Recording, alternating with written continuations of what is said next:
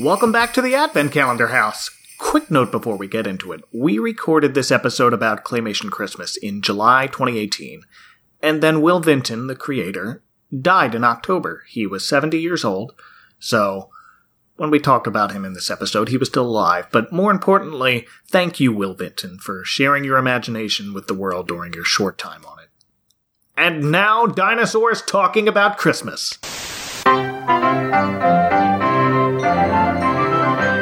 And we're back. Thanks again for dropping into the Advent Calendar House like a glob of clay for today's episode, for which we watched 1987's Claymation Christmas Celebration. I am a goose carrying a basket of Easter eggs on Christmas Eve for no reason, Mike Westfall. And joining me once again is gluttonous, nearsighted Styracosaurus, Joey O. Welcome back, Joey. That's me, I guess. And very special guest is his much more cultured T-Rex counterpart, Aaron. Welcome, Aaron. Good day. Hey, that was pretty good. And finally, a talking raisin who missed her bus, and when I said to call me a cab, told me, hey man, you're a cab. A longtime pal of mine, for anyone who still remembers Progressive Boink, it's Emily Rowley here. Hey, Emily. Hi. Good to have you all here. I know all of you were very interested in talking about this one when I put out the call on Twitter, so let's talk about our own histories with watching this. Debuted December 21st, 1987, right after a Garfield Christmas special. Did anybody see this on day one when it aired? Yes. I think that I did, yeah. Okay. I may have. I definitely remember watching it. I definitely taped it. Oh, yeah. I just found a VHS tape that my aunt had that was labeled Christmas Specials 1987 full. Oh, wow. Oh, you found the mother lode. Yes. I didn't even remember that these were back-to-back and that they aired them such for years afterward. They were both CBS exclusives. But I didn't remember that before scheduling both of these back-to-back because I just recorded Garfield right before this one. But I definitely watched both the night they premiered. But let's start with you, Emily. What do you remember about watching this one when it was new? Well, I'm sure that the reason that I watched it was because they advertised the California raisins. So, I mean, past that, I probably had no idea what I was getting into and no idea really what I was watching. Because watching it as an adult, there are so many cultural references that are completely lost on a 5-year-old. I just knew that I liked the fat walrus who ice skated. Yes! That was my favorite part, too. We'll get into that later. But, yeah, the California raisins are the real star here. And that's really how they advertised the special, and I think that's how it appeared in the TV guide and everything, and my dad was really excited about seeing them for some reason. My dad and I bonded over some really weird TV. He was all in on Pee-wee's Playhouse. He was all in on the California Raisins, so it was a fun couple of Christmases in those mid-'80s years. Aaron, you said you watched it day one. Yes. Was that also a deciding factor in your needing to see this? No, not at all, actually. I keep forgetting that they were even in this special, which is really strange. I realize now, but I think in retrospect, because I've always been into visual art. Mm-hmm. I think that was the deciding factor for me. And my favorite part was We Three Kings. Oh, good. Which I don't know why. It's my favorite Christmas carol because of Claymation Christmas Special. Ah, that's a shame because they haven't really done a version quite like that one since. But no, it's hard to hear a version at all, let alone one that has more than just the one verse. Mm-hmm. And the fact that it had 3 out of 4 full verses. Well, the other one, the one that they left out, is about Jesus' actual death, so it's kind of gloomy. Yeah. for a Christmas special for children, Well. but. Yeah, that was my favorite part, but really the visual art aspect of it. Okay. And Joey, did you watch this growing up as a kid, or was this something you discovered later? No, I definitely remember watching as a kid. I just feel like all that stuck in my brain was the wassailing running gag. Yes. And the raisins being there. Alrighty. So, a little bit of background before we dive in. This special's official title is Will Vinton's Claymation Christmas Celebration. Will Vinton coined and trademarked capital C Claymation, which we've all kind of just retconned in calling all clay-based animation, including like Gumby and Davy and Goliath by Art Clokey, and that all predated this by decades, but... if you look up Will Vinton on Wikipedia right now, at the time the show was released, he'll be 71 years old, and he looks like Mr. Monopoly. Oh my gosh, he does. Oh, you know who else he looks like? Oh, who's that? Leap Day William. Oh, that's... I knew it was someone else, but I couldn't quite place it, but you're absolutely right, Leap Day William. For those of you unaware, you need to watch the episode of 30 Rock entitled Leap Day. And as a matter of fact, we now need to do that episode in 2020. Yes! It counts as a holiday. All right. It's on the spreadsheet. Leap Day. But Will Vinton is most remembered for the California Raisins, who debuted a year earlier in 1986 in a commercial for Sunmaid. That same year, he also created for Domino's Pizza the Noid. The Noid hates hot quality pizza. He loves to make your hot pizza ice cold. Call Domino's Pizza and avoid the Noid. Oh, wow. Very similar animation style, even with clay. But I could kind of tell back then, oh, this is the same company, as opposed to the Gumby people, which I didn't know. And the Rankin Bass people, because... Well, I didn't realize until much later, that's not clay, that's wood and other material. And before that, Will Vinton also, I just realized now in researching for this, he animated the gnomes in Return to Oz. I never saw Return to Oz. Oh. It just never was on my radar really growing up, but now I know that it's supposed to be horrifying beyond belief. I was not really a big fan of Wizard of Oz. It kind of scared me. Yeah, well, I mean, we all kind of go through that phase where the Wizard of Oz or Return to Oz kind of frightens us.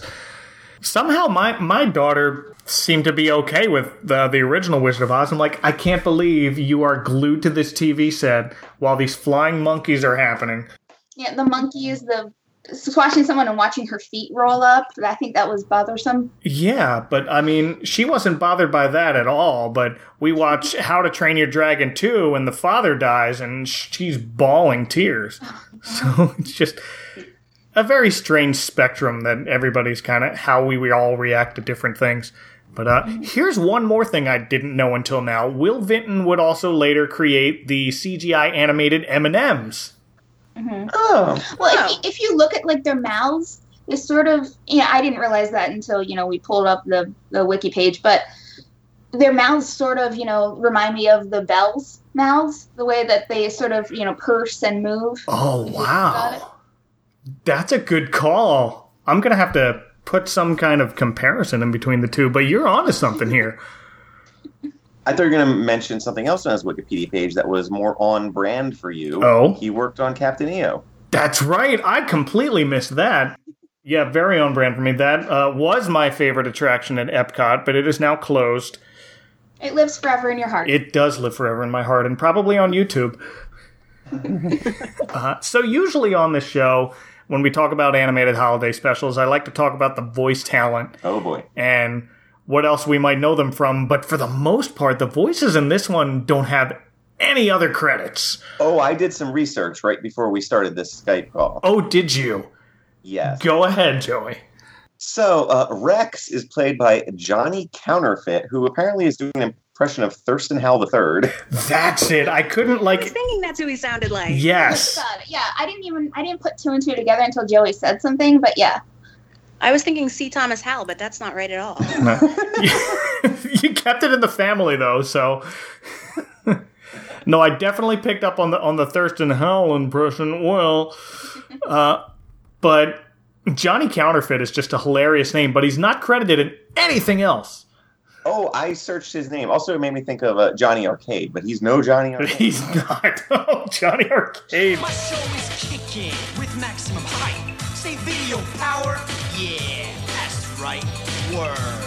Johnny Counterfeit, if it's the same guy, and it looks like he is is a country impersonator. He does look up JohnnyCounterfeit.com, and you'll find that he does a lot of like country singers. He prides himself on doing topical, nostalgic, and clean, nonpartisan political comedy. Wow. Voice impressions with traditional country and pop superstar singers. And I assume this is the same guy. Well, it's also not spelled counterfeit like counterfeit money. It's spelled like counter, like a kitchen counter, and fit like this is how this shirt fits me. I didn't notice that. And his website is terribly laid out and a mess. But one thing that jumped out at me before we move on from him, he wrote a book called JFK Averting the Assassination, where the author travels back in time to convince Kennedy not to ride in the motorcade through Dallas. Wow. Wow. You can buy it still. Of course you can. If you said 1995 postage paid, He'll sign it for you. Oh, man. We're learning so much about ourselves on this episode. it's a very, very crowded website. Okay. And the other guy, Tim Connor, who plays Herb, it looks like almost all his credits are just working with Will Vinton.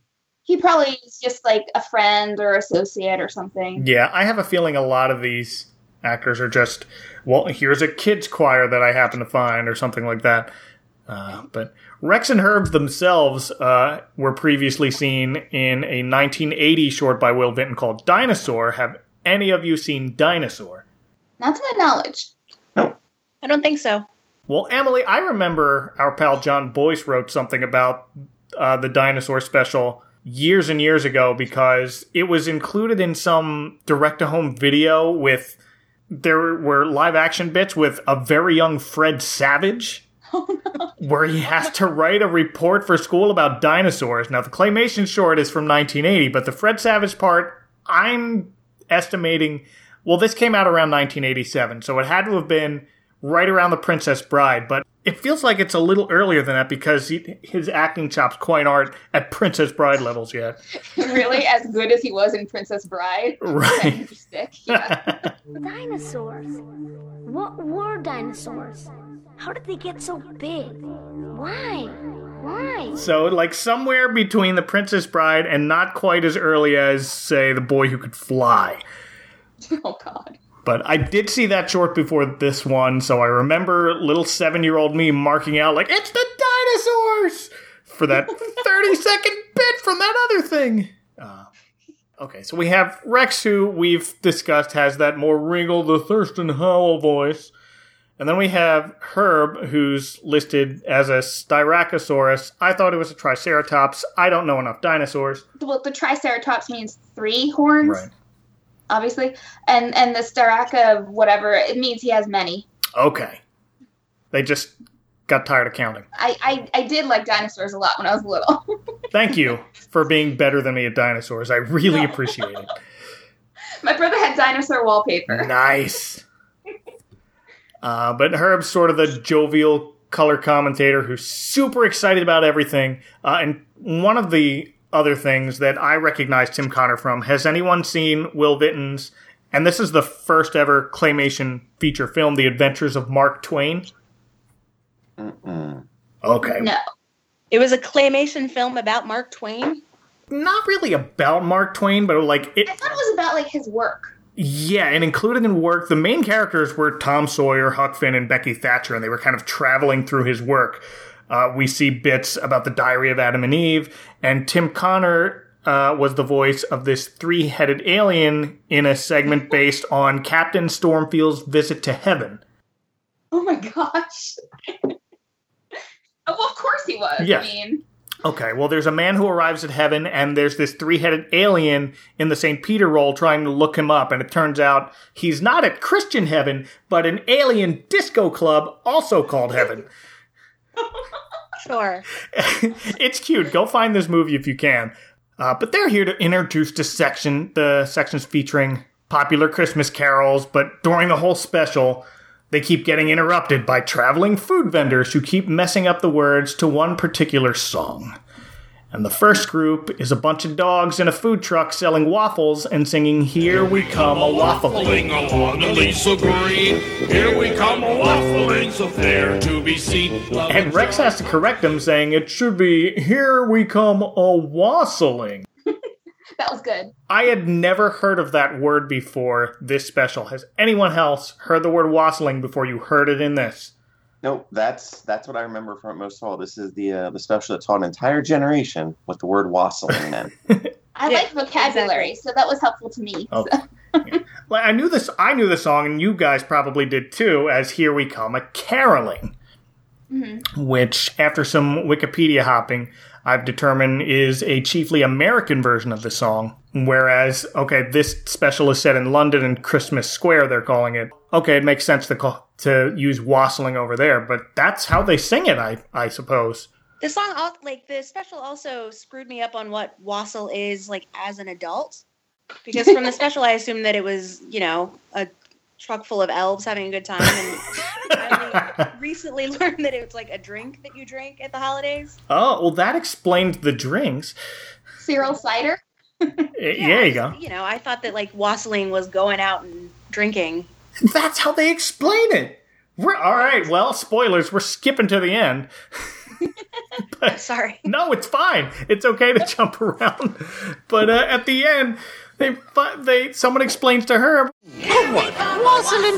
Why, just going around the neighborhood singing Christmas carols, receiving treats, and Christmas cordials. Now that I like. Let's So it's adult elves making merry, I guess. Yes. They did look Irish, and they did speak with an Irish accent, so we'll go with it. But let's dive into our first segment, We Three Kings, as performed by three wise men figures and their doo-wop singing camels. Star of wonder, star of night, star with royal beauty bright. Which in hindsight looked like Boys to Men, but they weren't a thing yet. This segment was, trying to think back on it, it was that fun 30-something game of, is this more racist than I remember it being?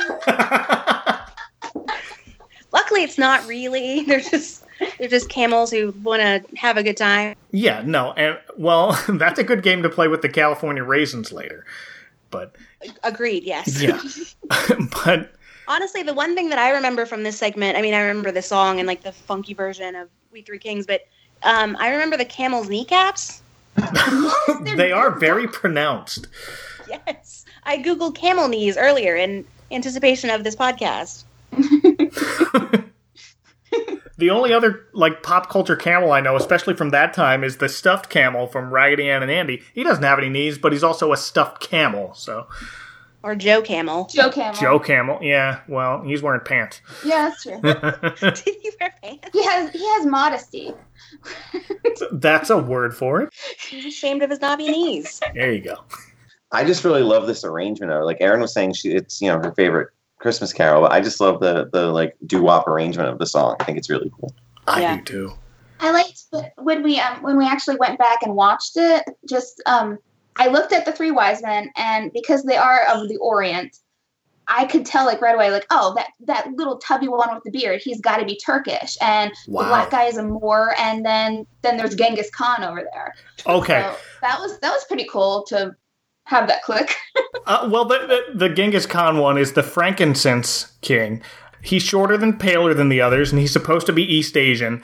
But he's got a round red-colored turban, a blue vest, and a black mustache, so 7-year-old me, being an idiot, thought it was Mario. And anyone who knows me, especially in 1987, knew I was all in on Mario, so I thought that for years, until I realized, oh, he's supposed to be Asian. Oh. Is it when a small child realizes what a dog is, and then they start calling everything that has 4 legs a dog? Could be. It's the anime guy looking at the butterfly. It's a dog. I didn't think I was going to fit that one in here, but here we are. Oh. I think this special was the first time I realized the actual content of the song. We mentioned earlier that Jesus' death was left out of the song, this version of it anyway, but that's the Murverse. So this is the first time it clicked to me that, okay, this song is describing the gifts of gold, frankincense, and myrrh, and how they all kind of represent 3 parts of Jesus' life. Okay, gold's for a king, frankincense is for a god, and myrrh was apparently used at burials to anoint the dead. And that's what I liked about it. Because it was, representing like those 3 stages, and then, overall he's the king. So that's sort of what they represent, which I might not have realized at the time, but growing up I'm like, oh yeah, that's really unique. They just tied it all very well together in a very short time, and kept it peppy, which is very hard to do. Yes, it's a doo-wop version of death. Yes. Well, it helps to take out an entire verse, so... But let's move on to our next segment, the Carol of the Bells, performed at Notre Dame Cathedral by the Paris Bell Harmonic, which is just a bunch of anthropomorphic church bells who hit themselves on the head with mallets to make their notes. This was my favorite segment as a kid. My brother and I always just would crack up at this part. And that's not including the joke that went completely over my head that the director was Maestro Quasimodo. I was an uncultured swine as a kid. Now it's even more hilarious to me. Another observation that I just realized now after rewatching this, he looks like Gary Busey. Oh my gosh. I was thinking Tom Waits. Oh wow, Tom Waits is better. I just like his face. Like, that's very the Will Vinton. Like, if you look in his eyes, that's very much like the Will Vinton artistic style. It really is. A lot of those exaggerations do pop up in his other works, especially. He also did a Halloween special, so that kind of wrinkly style shows up there too. Well, and the raisins are very wrinkled and just exaggerated. But the real star of this segment is the tonic note, the low C bell, who's being a lovable goof. He's got that single upper tooth and the okay, George vibe about him. It's supposed to be Lenny from Of Mice and Men, but because I was born in 1980, my go-to character of that type is Lurky from Rainbow Bright. Lurky! Rainbow Bright has a new cereal with fruit flavor and bright colors! Just the bells are so each one was very individual. Like one of them in the center looked very much like Teddy Roosevelt, like he's just missing the glasses. Yeah. But as soon as it started, when we rewatched it, the tonic note, the low C, the goofy one, yes. I didn't realize what he was supposed to be, but looking at it now, he has a very like rubbery Rowan Atkinson face, like exaggerated pantomime. Like doofus, like, oh, doof, what did I just do? Oh, well. Wow. Yeah. The Mr. Bean Bell. Yes, exactly. He's mostly quiet, except when he's like, I lost mine. Yes, that's my favorite thought. But he doesn't say anything else. Obviously, they're bells. They don't speak much. No, the rest of them are all very stuffy looking. Yeah, one looks like Teddy Roosevelt. I think I spotted like a Martin Van Buren looking bell somewhere in the back. But like, my question is like, what are the rules of the world that these people that they live in? Because if you watch the segment, it starts with a pan of regular bells, like non-anthropomorphic bells. Oh, wow. So they exist in the world, but yet also we have the humanoid bells and actual people. So, like, is this like a Wonka situation where we have enslaved them and make them perform for us? Oh, well, it could be. Or do they live in peace with us, but the one guy, despite being at the concert, somehow doesn't know what his job is? Like, I think once a bell becomes sentient, it can opt to go to magical bell school to perform in the big choir. Right, because they don't seem to enjoy bonking themselves in the head, but they're doing it just to make the music. It's levels of enlightenment. You're either a Pluto or you're a Goofy. That is great. Well, maybe it's like maybe they downsized and they ran out of actual musicians, so they had to do it themselves. I don't know. Oh, could be. That's horrifying. Saves money. But the low C bell misses his cue, gets caught playing air guitar with his mallet, then hits a fly on his nose, tosses the mallet away because it's now got dead fly guts on it. And so now he can't hit his note, tries with his hand once, and the note is off. So finally, his big finale comes up. He just kind of shrugs his shoulders right before being pelted with a rock and knocked back in a perfect ending. And we see the punchline as Maestro Quasimodo bows to the audience while hiding a slingshot behind his back. And I just thought that ending was brilliant. That one's definitely my favorite as an adult. That's your favorite as an adult? Okay. Very good choice. So, and then we get into this built-in commercial break. So back to Rex and Herb, who get interrupted this time by a gaggle of geese singing "Here We Come A-Waddling." And to confuse things even further, they're carrying baskets of eggs. Now, I remembered them as Easter eggs, but here they're just plain old white eggs. But the wrong holiday special. But of course, Herb starts taking a look at the eggs. I'd like one of those purple ones and strawberry green. Leaving Rex to introduce the next segment by himself. Oh, Christmas Tree.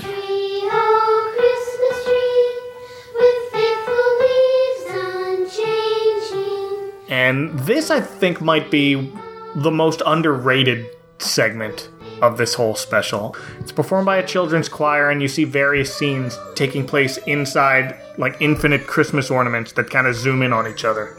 It's really pretty. It's, you know, it's kind of understated, which is probably, like you said, it's sort of under the radar, and it's just a really lovely bit. You know, there's not much, you know, there's no comedy to it or anything wacky. It's just like, oh, that's really pretty. No, there's like one or two wacky moments here or there, but it's just very much, I feel like it's a lot of showing off, which is what earned this special. It won an Emmy for Outstanding Animated Program. And I went down that rabbit hole, and before this, the category was largely dominated by comic strip characters. You had Garfield, Charlie Brown, and even Kathy had a special the year before this that won. And then, starting in 1990, it was all The Simpsons almost. The first Simpsons episode to win in this category, Life in the Fast Lane. That's the bowling one with Marge and Jock. It's not quite breakfast. It's not quite lunch. To get a slice of cantaloupe at the end. But the most recent winner is a Valentine's Day episode of Bob's Burgers. Which, the title of which is actually a reference that ties back to Christmas. It's called Bob Actually. Oh. And we're back on track. Mike, I will say in this segment, in the first Christmas tree it goes into, the one that's got sort of all the holiday treats and the gingerbread dancing around. Yes. There's like a little petit four, like a little mustachioed petit four that also looks like Mario. I saw that. There was that one. There was a cupcake with like Groucho Marx glasses, a candy cane and a green baseball hat, and a donut with arms and legs. That is the first ornament we zoom in. We start with a boy and a girl putting Christmas ornaments on a tree, and they start with this gingerbread house, and we zoom in on the gingerbread house, and we see this scene. And then the gingerbread people dancing there have their own Christmas tree, and that has an ornament where we zoom in, and it's Santa's workshop full of elves, and they're all making toys, and we see a lot of motion here, and that, I think, is what impressed me a lot this time watching it. Because you got conveyor belts, one elf is testing the jack-in-the-boxes, and then the defect, it's his head that springs up. And then in their Christmas tree, we zoom in, it's a stained glass window ornament, which opens to reveal it's just a cozy little room lit up by a fireplace, and Santa's fast asleep in his chair, snoring away in that exaggerated claymation snoring animation. And Mrs. Claus is next to him on her own rocking chair, knitting a scarf and looking on lovingly at her husband. And then finally we zoom in on Santa's Christmas tree, particularly the star at the top this time, and we're back at our original scene with the two kids. This is the dark horse segment for me, and I didn't appreciate it like it deserves to be appreciated until right now, so I'm glad it's in here.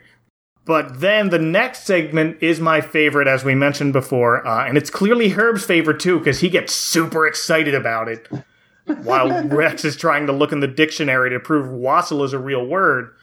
But it's Angels We Have Heard on High performed as an interpretive ice ballet by a pair of walruses named De Margot Pontoon and Rudolph Nerves on Edge. Aaron, let's start with you. Do you have anything? The penguins. They're my favorite part of this. The penguins, the dismayed penguins are just... Right, because the walruses are beautiful, and I love the texture of them. It looks like they're kind of shaped like potatoes, but they have a texture to their fur, I guess it's supposed to be. It's sort of pockmarked, and it doesn't look like clay. It looks like, I don't know. No, it looks more natural.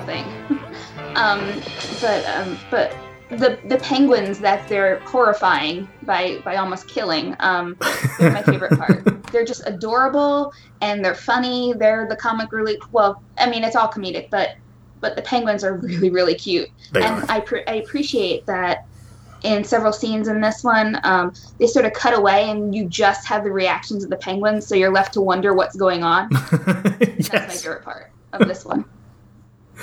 Emily.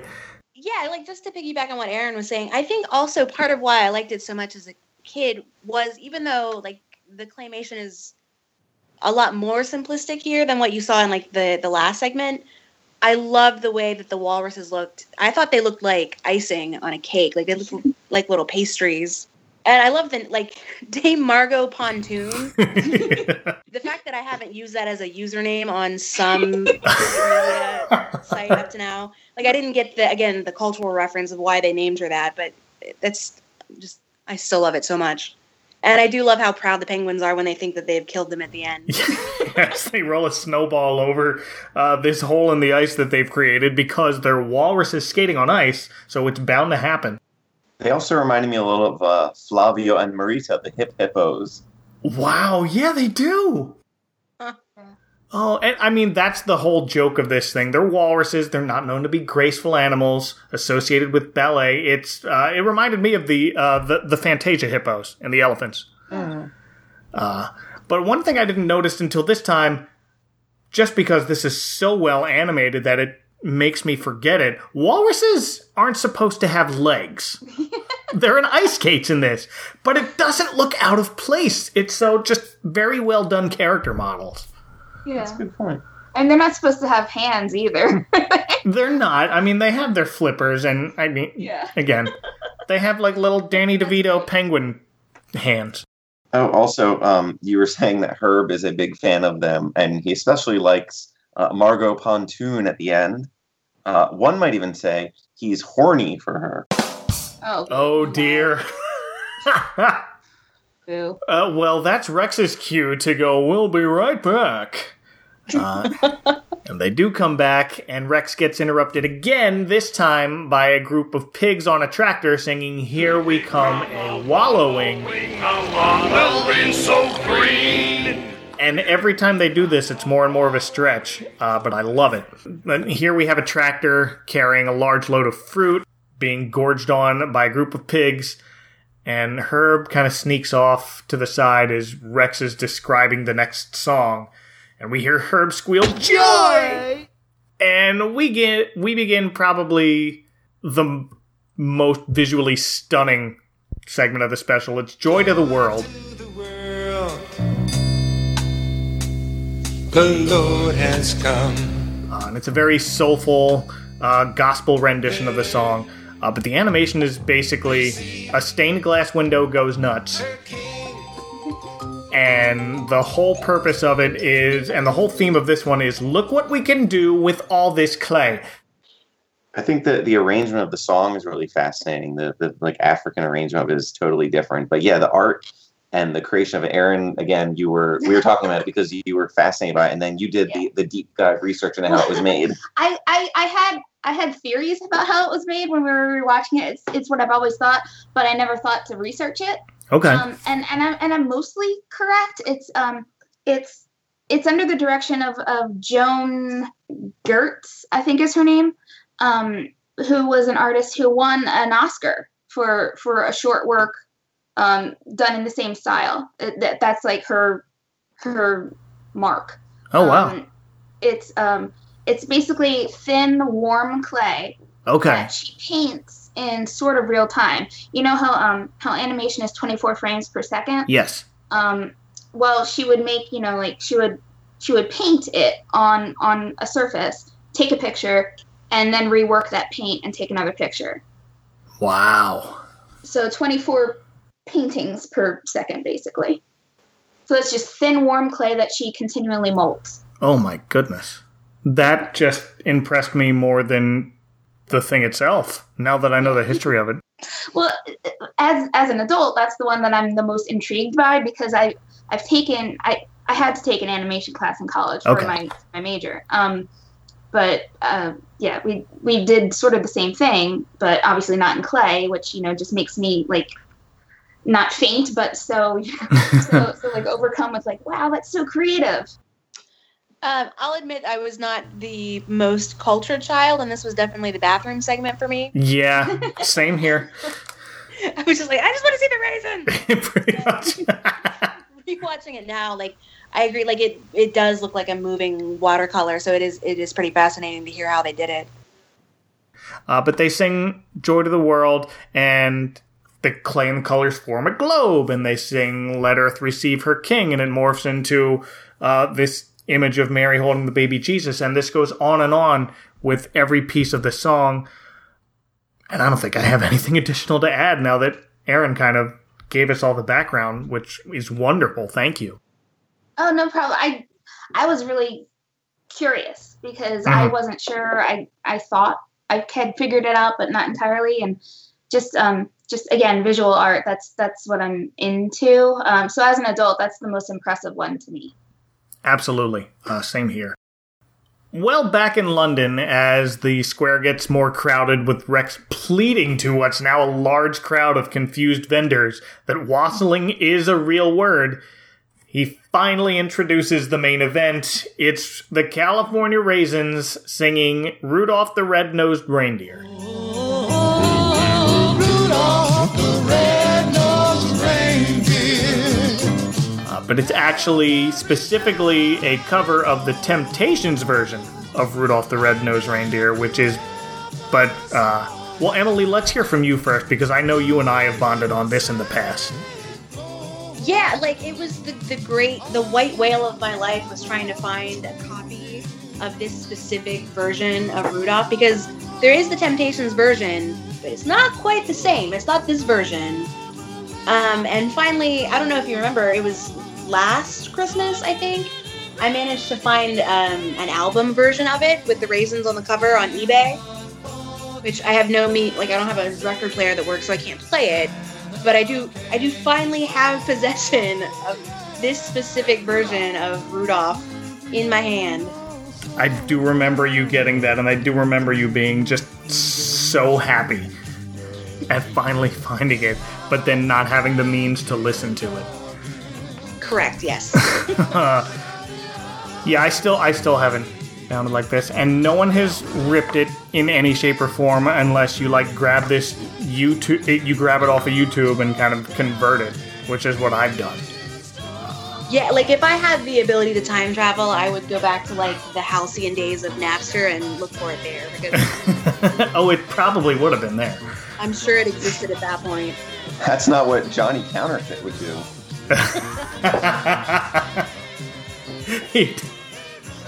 Well, Rudolph was my favorite Christmas special growing up, to the point where I had this reindeer-shaped Christmas stocking from Burger King, and I covered up its black nose with a piece of paper I cut in the shape of a reindeer nose and tried to color it red in an almost dried-out Crayola marker and taped it on there. Aww.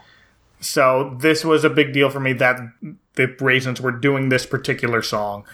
Emily, it does look like they released a soundtrack, like the full soundtrack, according to Wikipedia, which is what we say constantly on this podcast. Originally available on LP, cassette, and compact disc in 1988 by Atlantic Records, but I'm sure it's super out of print. I'm sure it is too. Well, Emily found the last one. It was the last bus. If I find that tape, man, my life is complete. Boom. And a fun fact, according to AllMusic, there are over 2,000 recordings of the song Rudolph the Red-Nosed Reindeer. That's as many versions of the song as there have been years since the first Christmas. But this specific cover by the California Raisins is my favorite in a walk. And as Emily mentioned before, it's clearly the Temptations version, but it's a bit more fine-tuned. It's 2 decades later, so it's better produced, but there are just minor details like the Santa line and the high-pitched voice belting out that I'm going to actually cut in here because my version was terrible. That just sounds better coming from a bunch of clay raisins. But I've said this before and I'll say it again. My Christmas doesn't get to be over until the California Raisins miss their bus, make a sleigh out of a garbage disposal, and fly it into space. Because that is what happens. As the story goes, yes. We alluded to it earlier, but can we talk a little more about what an insane phenomenon the California Raisins were? Yes. It was just a commercial, and it was such a hit. And they had, I was rereading about them too. They had a cartoon, which I remember. They had so much merchandise. They had toys. I had this weird foam puppet California Raisin where you put your fingers in the back of it. Oh, you did? And, make his mouth squish. Oh, wow. I remember the little rubber figurines that. Yeah, those were huge too. And then they had another TV special, but that was after this one. This was actually their first appearance in a special, in a TV special that wasn't just a commercial. They had an NES game at one point, apparently. It never came out, actually. Oh. It was completely produced. Yeah, right, it says that here. I think it was Capcom, actually. I think it was a Capcom game. Now, there are copies floating around now on the internet, because I have played it and completed it, but there was never an officially produced California Raisins cartridge. It was called the Grape Escape. Oh. Yep. But I have no memory of the California Raisins cartoon, except I can remember watching it and being upset because the voice actors did not sound the same as they did in the Claymation Christmas Celebration. Oh, really? I don't remember watching it either. I think I saw that it was just traditionally hand-drawn animated and was like, nope, not the same. Let's look at the voice actors, because that's what we do. Oh, please do. Well, no, I mean, Cam Clark. Really? From Ninja Turtles, who played a character named Bebop. Jim Cummings was in it, Dorian Harewood, Cree Summer, a bunch of other folks. Wait, Cam Clark's character of Bebop was in the California Raisins? Yes. That's funny. I know Barry Gordon was the voice of Bebop in Ninja Turtles. Yes. Cam Clark was the voice of Leonardo, for those playing along at home. But, wow, I never noticed. I didn't bother to look that up because, again, I wrote it off when I found out it was traditionally animated. I didn't realize Cree Summer was doing voice work that early. Yeah. Because I just think of her as the girl from a different world. Yeah. I mean, Elmira. Oh, that's true. That's right after this, I guess. Because I think the California Raisins was 89, was it? Per Wikipedia, yes. Okay. And then Tiny Toon Adventure started in 90. So that adds up. Well, speaking of traditional animation, Joey, you mentioned before the show a parody of this special in The Simpsons. Yes, because everything is in The Simpsons. So yeah, they do a parody of, the raisin, only they're the California prunes. Oh, pruny night, the stars are sweetly wrinkled. We are the fruit that your grandmother loves. And the joke at the end of it, Lisa says the song is offensive to Christians and prunes.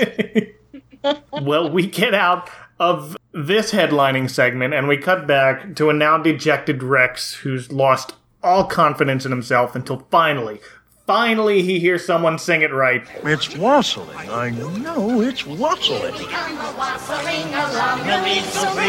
That's it! Somebody's got it right! And we come to our truckload of little Irish-looking folk dressed as elves. Wassailing while they're wassailing, apparently, we've discovered. And Herb is all in for treats and Christmas cordials, I assume. Now you have everyone singing the right words, including the wise men, the camels, the kids from the Christmas tree, the walruses with legs, and the raisins, and a happy, validated Rex who suddenly realize, Herb's missing somewhere in the crowd, so we can't close the special. Until finally we see the age-old punchline of Herb making himself so full from eating he's now a gigantic round ball. But satisfied. He's hedonism bot. He is holding the grapes. Maybe that's why I wrote that. It was subconscious. Well, and bringing it back to The Simpsons again there. Because that's Futurama, but it's Dan Castellaneta doing the voice. Mm-hmm. Okay. Well, I think we've hit everything. Anyone else have anything to add about this? Just one thing. When we did rewatch it this last time, I heard at the very end, when Herbs has so much to eat that he can't fit anymore, he asked for a thin wafer mint. Whoa, no, does he really? Just like in The Meaning of Life. Oh, come on, Rex. Just one thin dinner mint. Oh, wow. Yeah, that's definitely from The Meaning of Life. That's one you don't forget after you've seen it because it's super gross. That's one you don't even know what to reference when you're watching it for the first time and you're 7. Oh, yeah. No, I didn't. Okay. The copy I watched must have cut that part out because it's a hard cut during We Wish You a Merry Christmas, so that makes sense. Oh, man. Yeah, we have like a triple DVD of it that has all 3 of the holiday specials on it. So. Nice. Does anyone do animation like claymation with a capital C trademark, but anything like this anymore? Like the Wallace and Gromit guys, maybe? Yeah, I think the most recent thing. Closest, yeah. Yeah, it's those guys. I mean, they're still making movies. There was just a Shaun the Sheep movie a few years ago, if not last year. There was Early Man. That was it. Oh, Early Man, yeah. Which apparently, I didn't know until Joey found out later, is actually about soccer with cavemen, and MAN stands for Manchester United. Oh. Isn't that bad? It's very British. I mean, it's funny now that I get it, but... No, but on that topic, this was produced by what at the time was Will Vinton Studios, which he sold in 2004, and that original company became what is now Laika, the studio behind movies like Coraline, Paranorman, the Box Trolls, and Kubo and the Two Strings. But they're all stop motion. None of them have any clay in it that's as prominent as what we've seen in the past. Maybe that's sort of like built the foundation, like artistically and the technical ability to do these things. Could be. Yeah, I mean, they've certainly learned and have... We're in CGI now. Everything's done by computers now, but even the stop motion stuff. But I know that the movies that you just referenced, like especially Kubo and the Two Strings, those are actual models, and which I appreciate. It always looks better. It always looks better. It really does, and everything pops when you do it like that. And we learned that from way back when Rankin Bass was doing Rudolph. So I'm glad that's still a thing and that it's still successful. Mm-hmm. But Will Vinton still has another company that he started called Vinton Entertainment, and this special is still available from Vinton Entertainment on DVD. It comes with the Claymation Halloween and Easter specials. That's probably the one you have. But for those of you who want to seek this out, if you go to vintonentertainment.com/Christmas for $29 American dollars, you can get an autographed DVD featuring those 3. Well, thanks to all of you for joining me. This was a lot of fun. Thank you so much for yeah. So if people listening want to take you on a ride over the moon in the dumpster, where can they find you on the internet, social media, or otherwise? Emily? Well, I don't do much of anything, but I am on the Twitter and the Instagram at MLE Rowley, where I am occasionally funny. It's true. Joey? You can follow me on the tweets at I'mGonnaDJ24 and hear me on the internet radio at whynotradio.net. And Aaron? I'm mostly just along for the ride, but this is a beautiful special and one of my favorites. I don't do much, but I am on Twitter at Ms. Aaron M. Evans. And you can follow this show on Twitter as well at AdventCalHouse, and subscribe at adventcalendar.house or whatever podcast machine you use. And if you do that, here's what I'm talking about on the next episode. Have yourself a... Share the warmth and happiness with John Denver and the Wonderful Muppets. I'm going to have a Merry Christmas after all. There's joy and magic when they spend Christmas together. The Advent Calendar House is part of the Christmas Podcast Network. To find more shows like this one, visit ChristmasPodcastNetwork.com.